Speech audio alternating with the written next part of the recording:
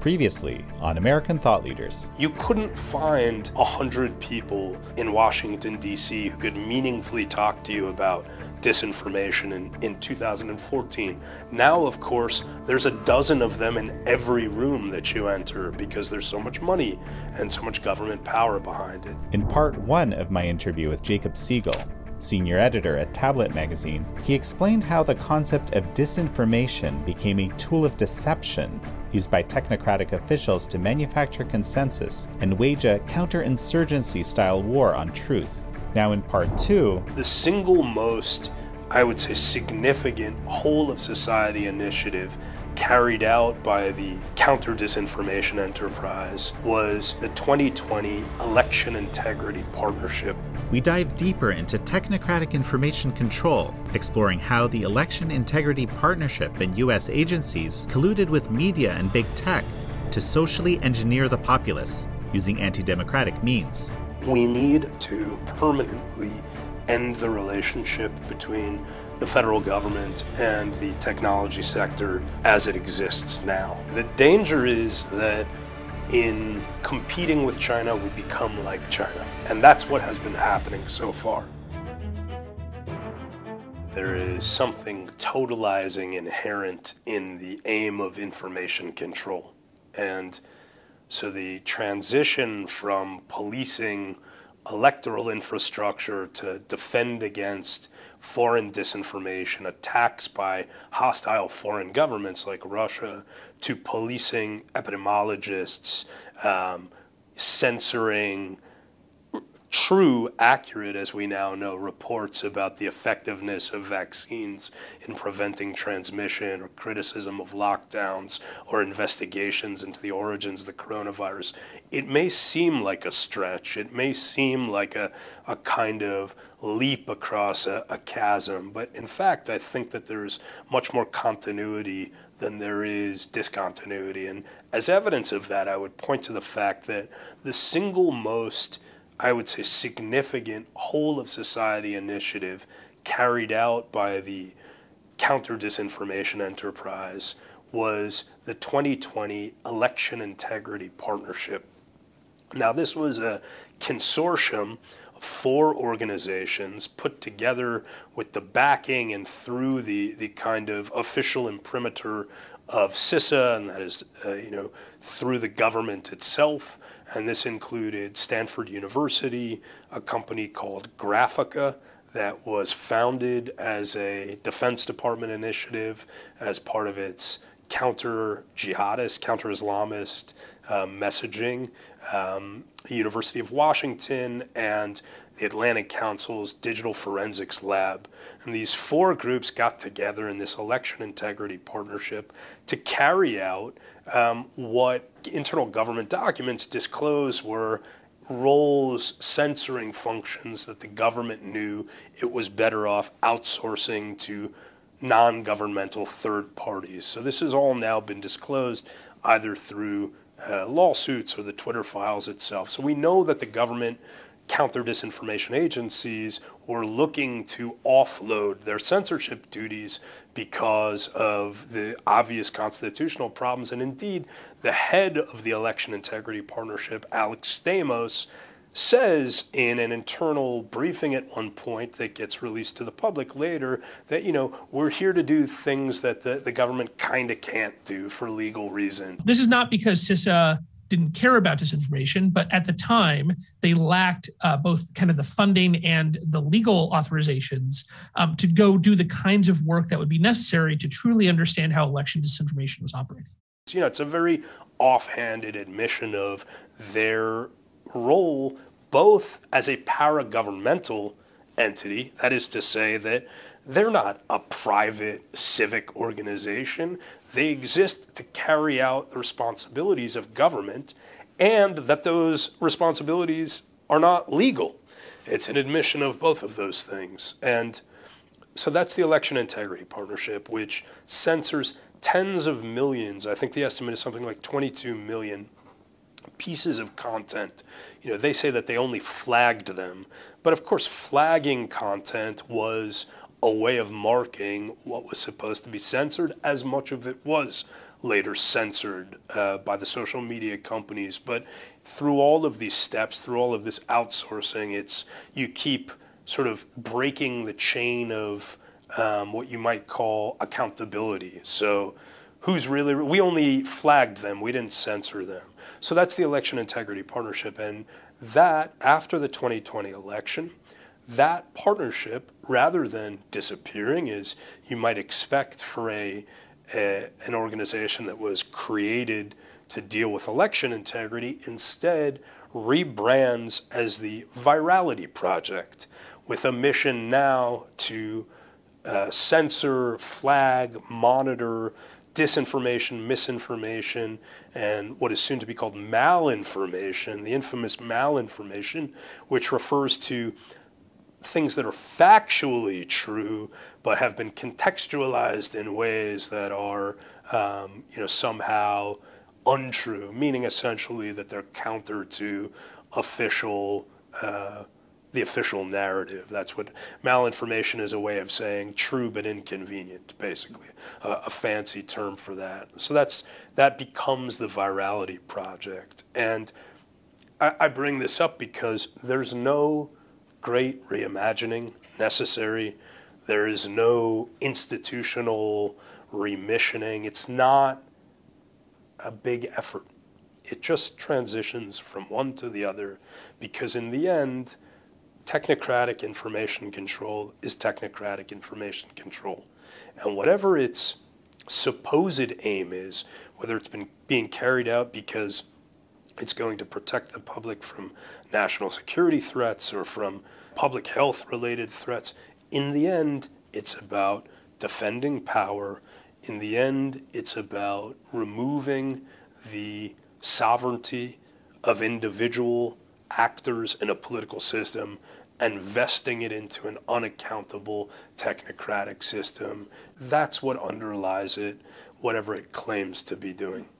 I want to talk a little bit about the Election Integrity Partnership. Before it morphed, so to speak, in its effort to secure elections, do you view it as having actually interfered with elections?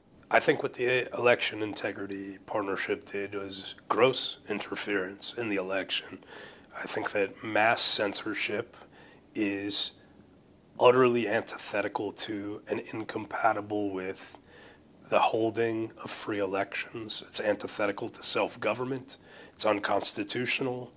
It is impossible to say ultimately precisely what effect it had, how many votes were swayed, but we don't have to know that precisely. It's irrelevant, in fact, what precise statistical impact it had. What's important is that it represented a complete break with the principle and procedure of democratic self-government, and it was carried out with the approval of the highest levels of government, the Democratic Party, buy-in from top universities, the gleeful consent of much of the media in the United States. It really was the sort of avatar for an entire ruling class effort that treated democracy, small d democracy, with open contempt. And it seems to me that that is just incontestable as a matter of fact. I'm happy to debate with people how it got to that point, what the ultimate result was, but there is no such thing as a mass censorship that is not also hostile to democracy and to free and fair elections. And indeed, we're capable of recognizing that in every context but this one. And the people who defend it would never defend the similar actions being carried out in China or in Russia. They would know exactly what it was there, but somehow here, because of what is taken to be the exceptional threat posed by Donald Trump and white nationalism or COVID denial or climate denial or transgender rights denial or whatever the sort of human rights and political emergency that's being cited at the moment is, there's a total break with the capacity for reasoning that would tell us that this sort of effort in any other context is nakedly authoritarian. I wanted to just dwell on this for a moment longer. You mentioned in your piece this Time magazine article that came out in February of 2021, which I thought was like one of the most astonishing things I'd ever read, because it was basically like, here's how we did it. People don't seem to remember this article. What I remember when I read it was like, isn't this actually election interference? But I wonder if a lot of the people involved didn't view it that way. I wonder if they didn't actually believe that they doing some of these things in that article and what we just discussed, they were actually safeguarding democracy. I totally agree with that. I think that most of the people, the clear majority, thought that they were safeguarding democracy. But the way that that occurs, and here I think, some classic Marxist class-based analysis can be very helpful, is that their ideology is a projection of their class interests. And so to them, democracy means we stay in power. That's what democracy means to them. Democracy means a political system that benefits us.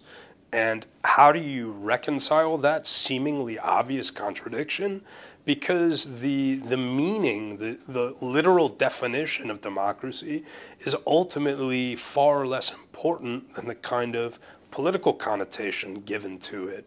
And so these are people, the ones engaged in these democracy suppressing efforts, who view themselves as good people.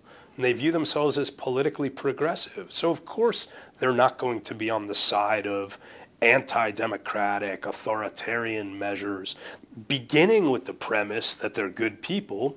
They then assign meanings to their actions that concord with that. And it seems that the majority of them, I would say, fall into that group.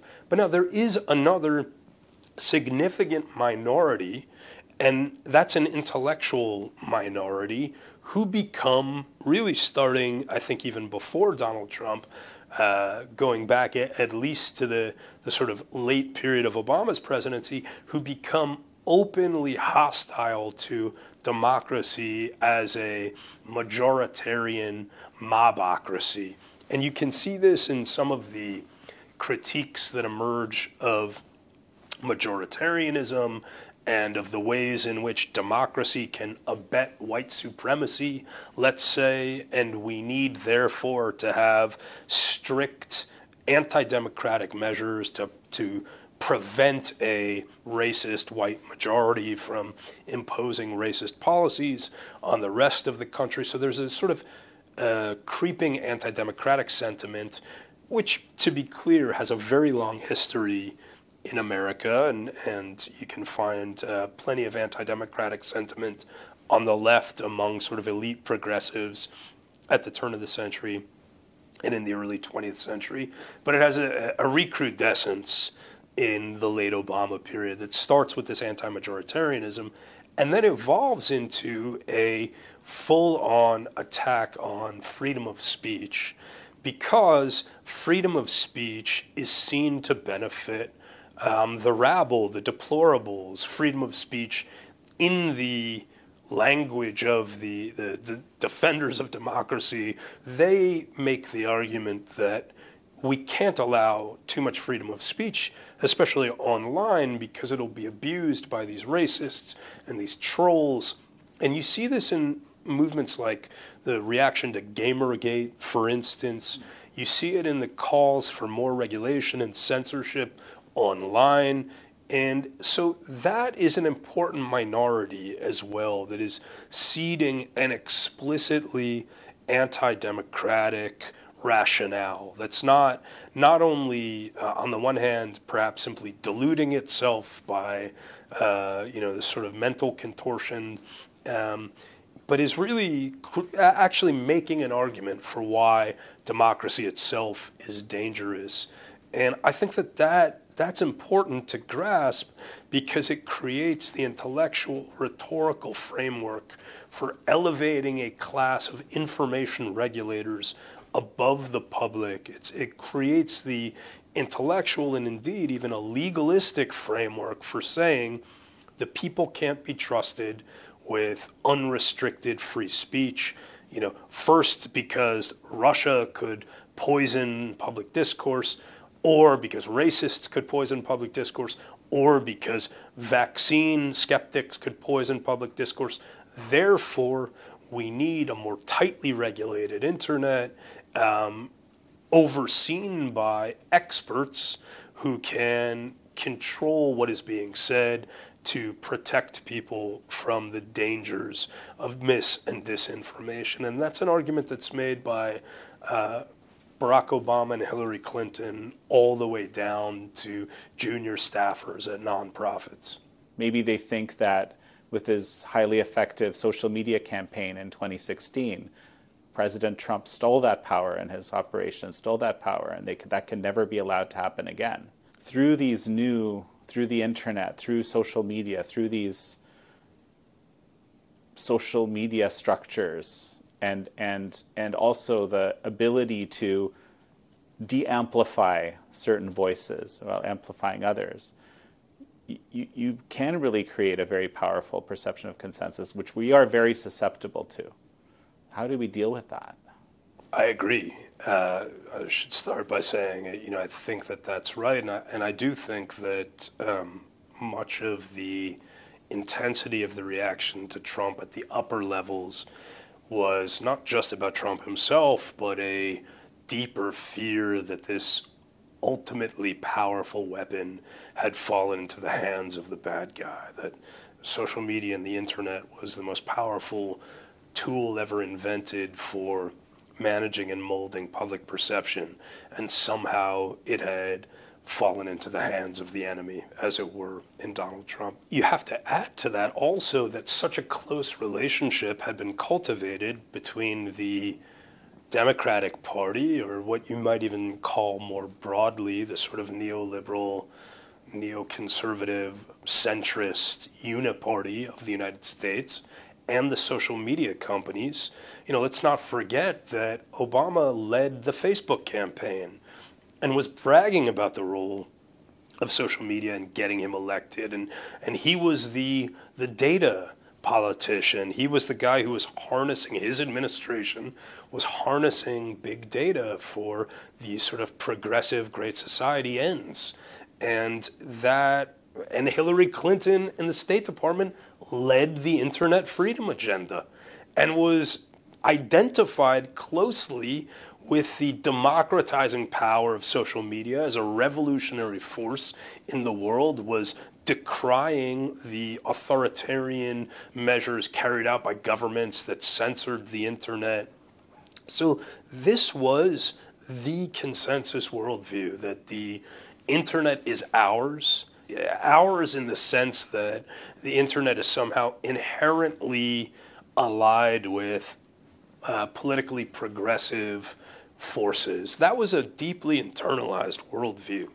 And there were always reasons to recognize that was absurd. But of course, with the wind at your back, you sometimes don't see the obvious reality in front of you. And so that was the thing that was also betrayed.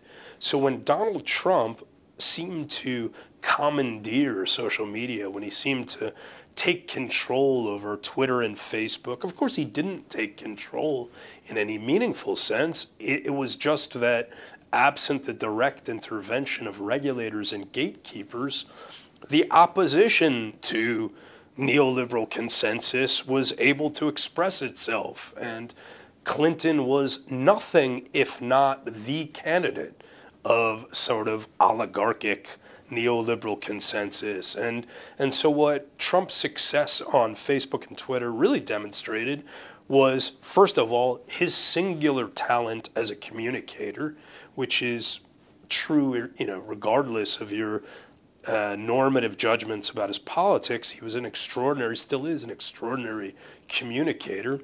And it also showed that there was a great deal of resistance to a candidate like Clinton, as there would have been to a candidate like Jeb Bush.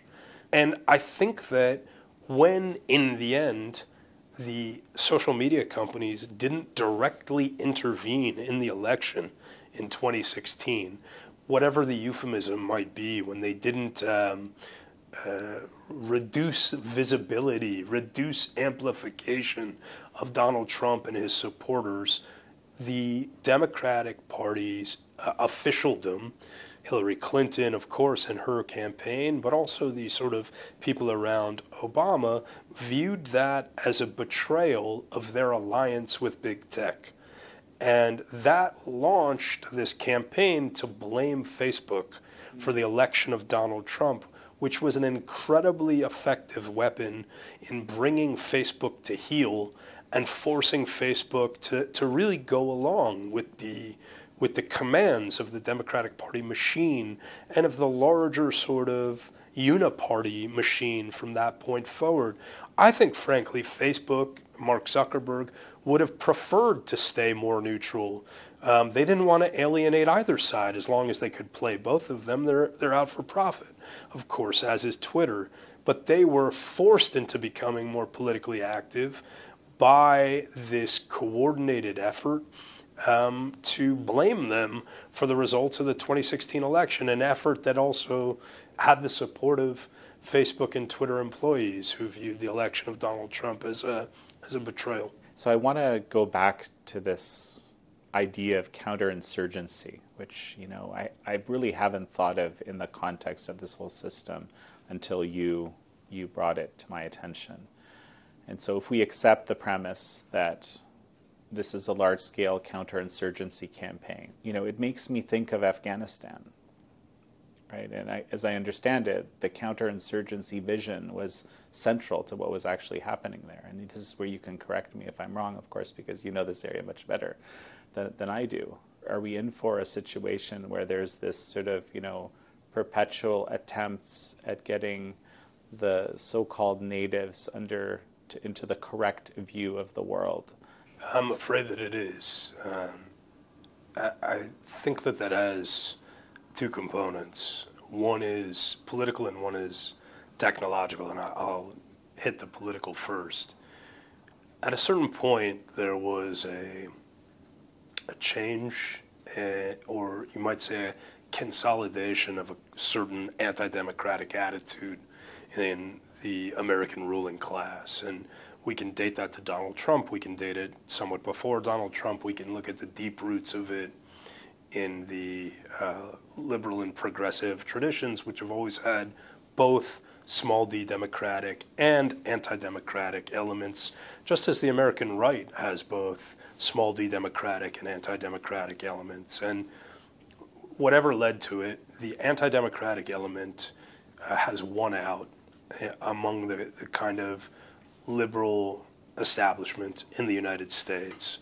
And the evidence that this has won out is their unwillingness to accept a whole range of opinions which clearly fall not only within the realm of constitutionally and legally protected speech, but which fall within the range of common sense, frankly.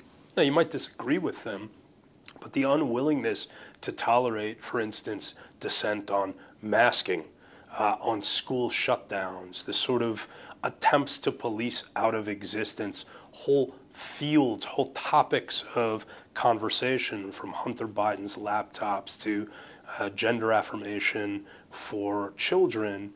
This attempt at a kind of information control springs from or is motivated by the idea that only certain ideas are correct and acceptable, and that ideas that fall outside the pale are not simply wrong or tragically mistaken, but are outside the bounds of acceptable political discourse.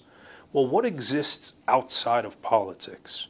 What is it, that thing out over there across the horizon on the other side of politics? War.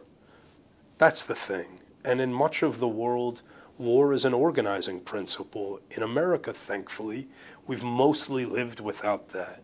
We've mostly lived within a democratic compromise where differences of opinion, even strenuous, vehement differences of opinion, could be adjudicated peacefully.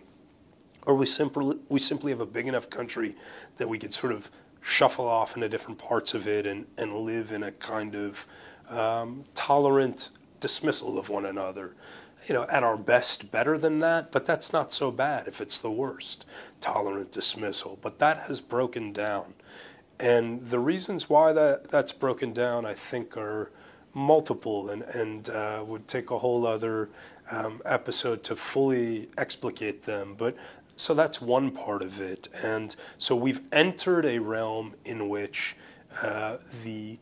not simply the methods of the counterinsurgent, but the motivating assumptions of the counterinsurgent, which is that the opposition is illegitimate, exists outside the realm of acceptable politics, and must be dealt with by a concerted, coercive effort, has become normative. And it's normative across a whole range of political, societal issues.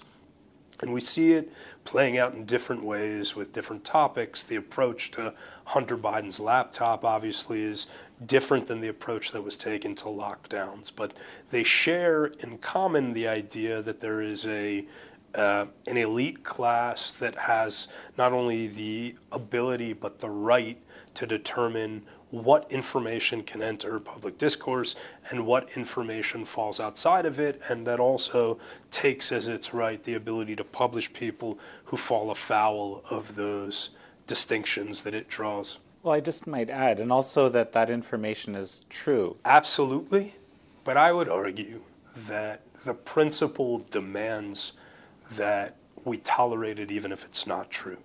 That the democratic principle demands that people be allowed to be wrong.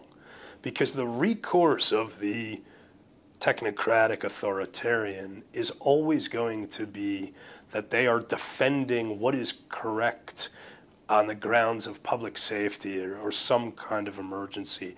And if you can prove one time after another that they've been wrong about what is correct, they'll say yes, but science gets it wrong sometimes and it evolves.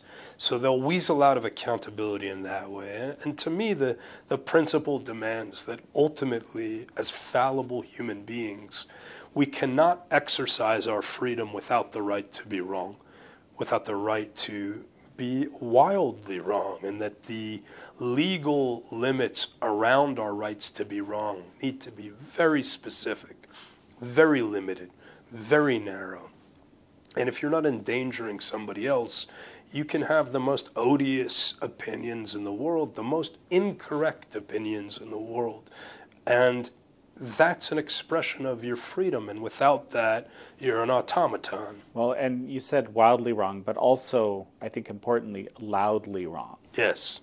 Right? Yes, absolutely. Wrong in public, not only in your home. And loud where in public more than one person hears it. Yes. Which is what this kind of ability to algorithmically dial back inconvenient topics creates. I mean, we're in a brave new world here. We're in a brave new world here. And the other part of this that relates to counterinsurgency is, again, a topic for another day, but the invention of the internet in the United States, which grew out of a number of different military projects that converged, some of them dealing with how to automate radar systems. So a problem that emerged out of World War II was that to have effective anti-aircraft systems, effective anti-aircraft batteries, whereas the old analog system had it so that when radar pinged the location of an enemy aircraft, there were human beings who transcribed that location, marked the grid coordinates, and then had to continually update that to keep track of where all these different aircraft were in the sky so that they could then be targeted. The effort to automate that radar system is one of the precursors of the internet. Another precursor is an effort to create a decentralized communications network that would survive nuclear war. But finally, and crucially, and in a history that's sort of largely been lost or buried, there was a counterinsurgency dimension, really beginning in the Vietnam War, that fueled the creation of the internet and was absolutely present and explicit from the beginning. And you can get this in books like The Pentagon's Brain by Annie Jacobson, which is a history of DARPA. and in a book called Surveillance Valley by journalist Yasha Levine that excavates some of this history. But the reason for that is that counterinsurgency is an approach to warfare that attempts to manage human populations toward a political goal of some sort. And in doing so, it presumes that the key to victory is ultimate knowledge of a form, and that ultimate information control, ultimate knowledge yields finally ultimate control. Now that's quite different than conventional views of warfare, which see the destruction of the enemy typically, or the seizure of a particular piece of land as the path to victory. But counterinsurgency is not like that. Counterinsurgency attempts to understand a population, to win over hearts and minds, to bend them toward the will of the counterinsurgency. And the internet automated that function, and it automated a sort of grand project of social engineering.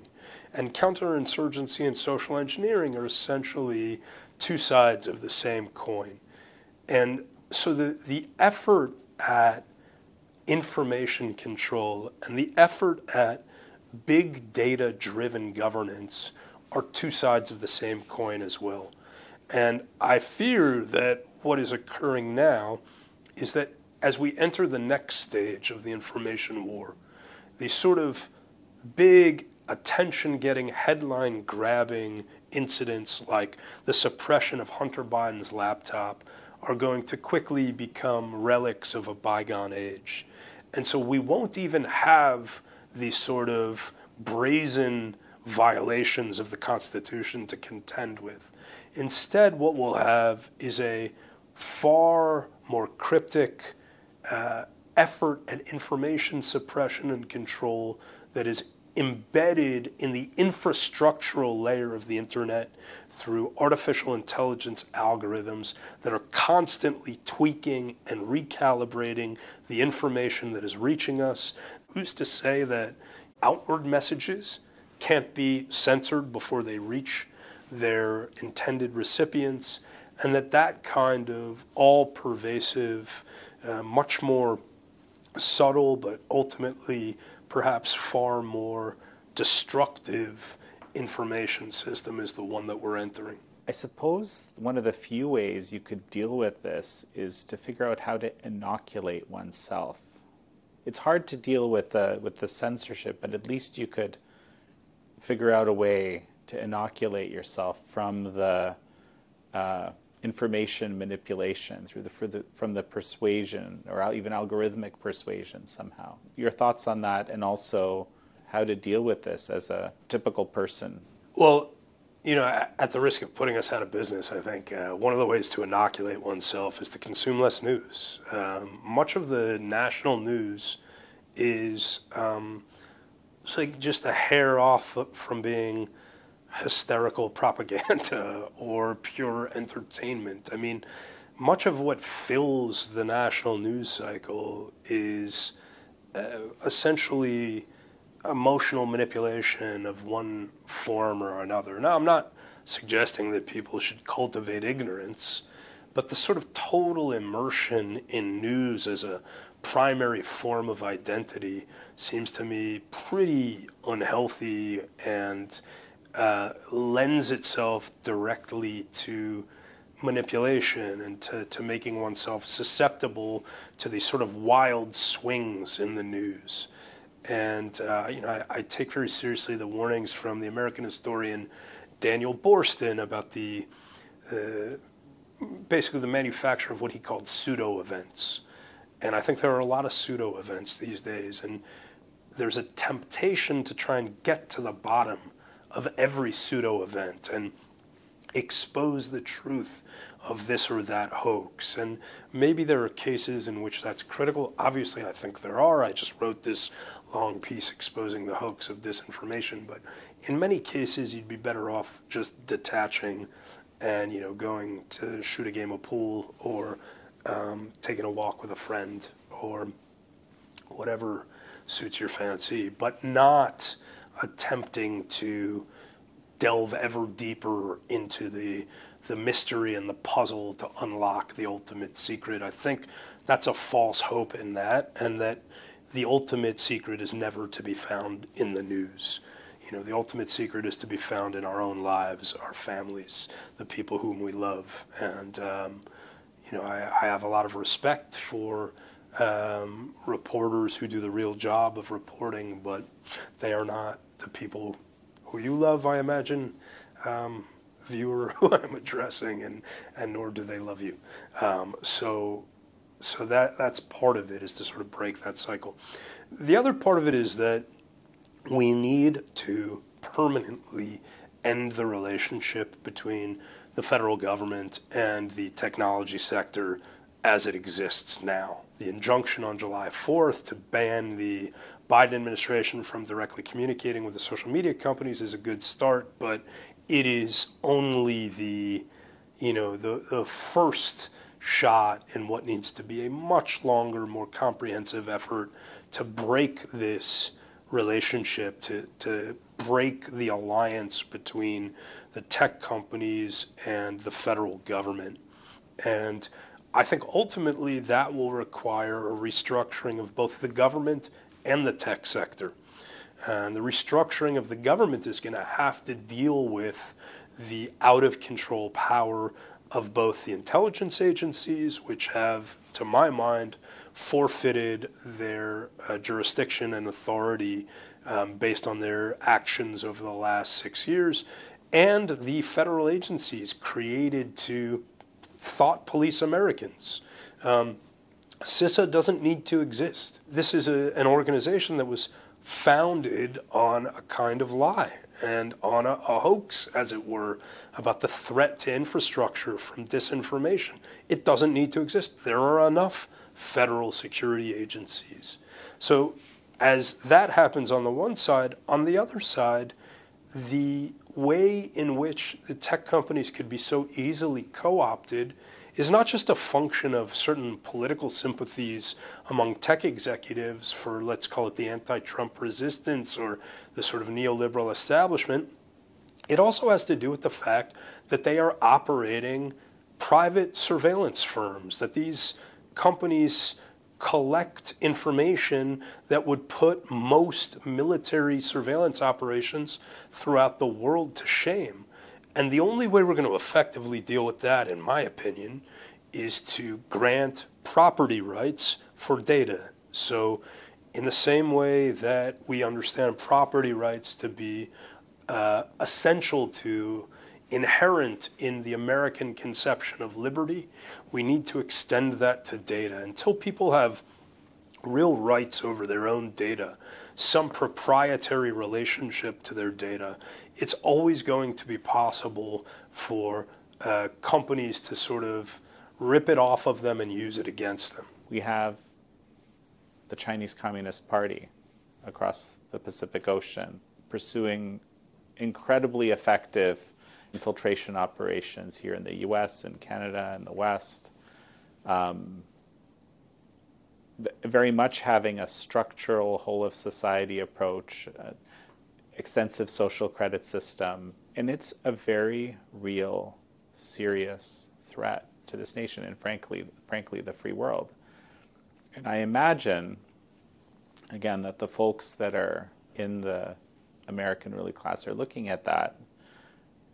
Well, there's debate about this, but I imagine some of them are looking at that and saying, we need something, we need to have some kind of consensus on our end to face that, right? And so we do have to face that somehow.